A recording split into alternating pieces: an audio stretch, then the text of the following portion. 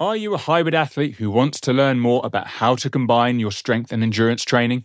Well, I've written a new book, The Science of Hybrid Training. In this book, I provide insight into the misconceptions surrounding strength and endurance training by distilling the past 50 years of research and drawing on the conversations I had with great scientists, coaches, and athletes on the Progress Theory podcast. This book is essential reading for hybrid athletes and coaches who are looking to understand the key training variables and their effect on the simultaneous development of strength and endurance performance. Get your copy now, available to buy from Amazon. Now, let's get into the show. Hello and welcome to the Progress Theory, where we discuss how to implement scientific principles to optimize human performance. I am Dr. Phil Price, and in today's episode, we have the Season 5 review, where I will be reflecting on the last 5 episodes of the Progress Theory and pull together what key scientific principles or training ideas have really stood out to me and led me to implement them into my own training. I like these episodes as they highlight the key aim of this podcast, discussing the science and correctly implementing new ideas into your training program or your everyday life. This season on hybrid training has been amazing, and it's made me realize just how much I enjoy podcasting. This season has allowed me to really delve deep into a training topic that I'm really passionate about. And not only has it changed my ideas towards training, but has identified areas that we don't fully understand and that we need further research. Hopefully, I can answer these questions through student and collaborative projects at St Mary's University. If you have any ideas of your own, please do not hesitate to contact me. You never know where these hybrid ideas may lead.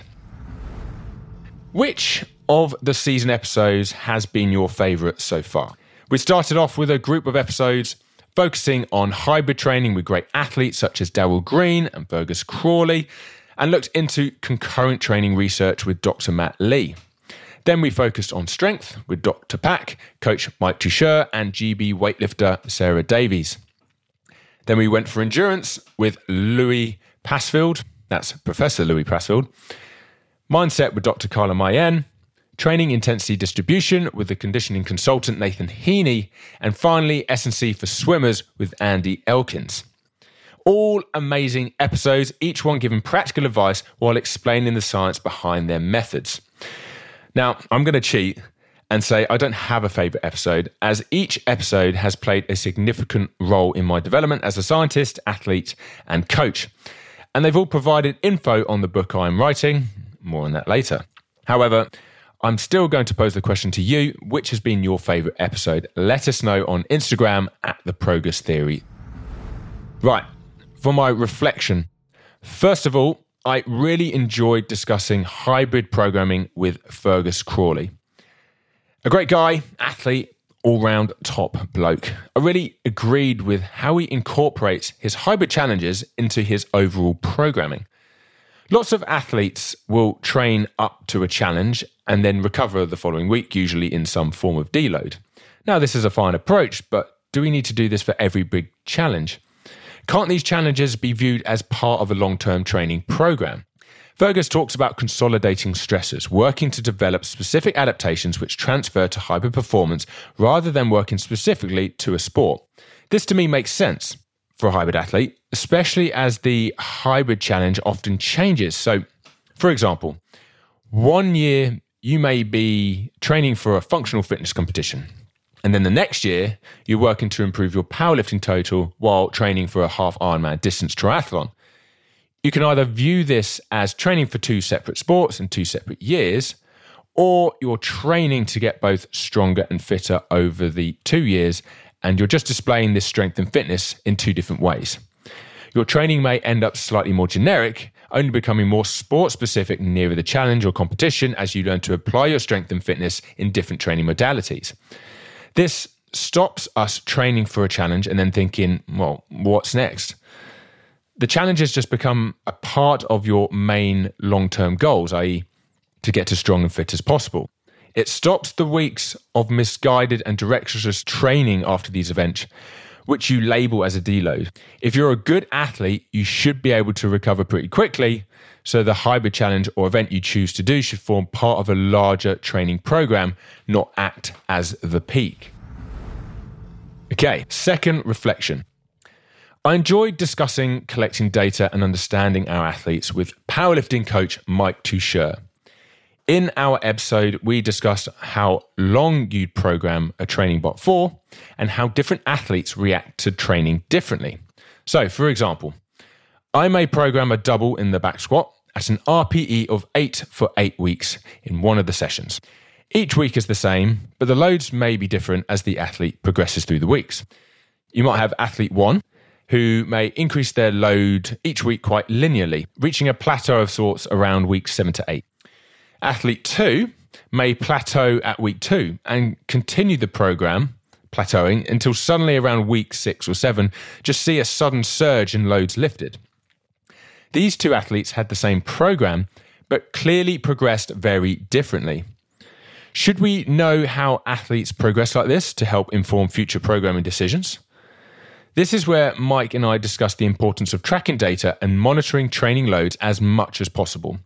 Most of it may seem unnecessary and doesn't lead you to make any immediate decisions as a coach, but having all this data tells a story of how your athlete reacts to different training programs and stimuli.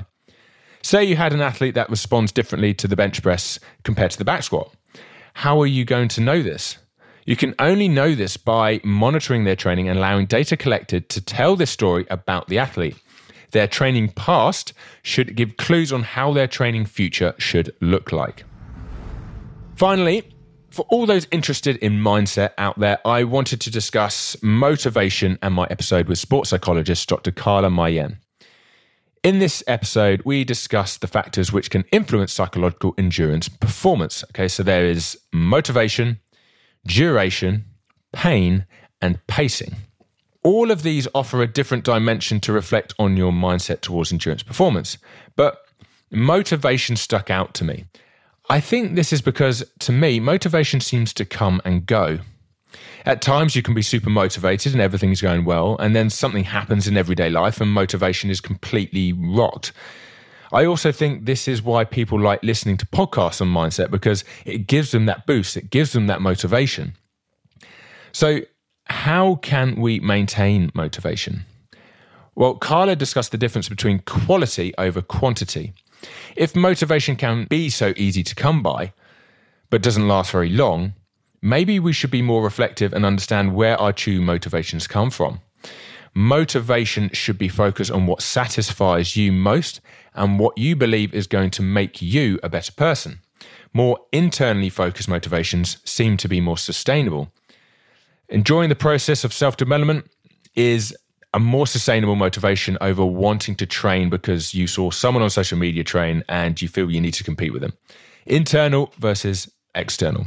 Now, this may seem obvious and nothing you haven't heard before, but Carla describes how we need to be more aware and reflective to ensure that we are fueled by good sustainable motivations and not poor unsustainable motivations.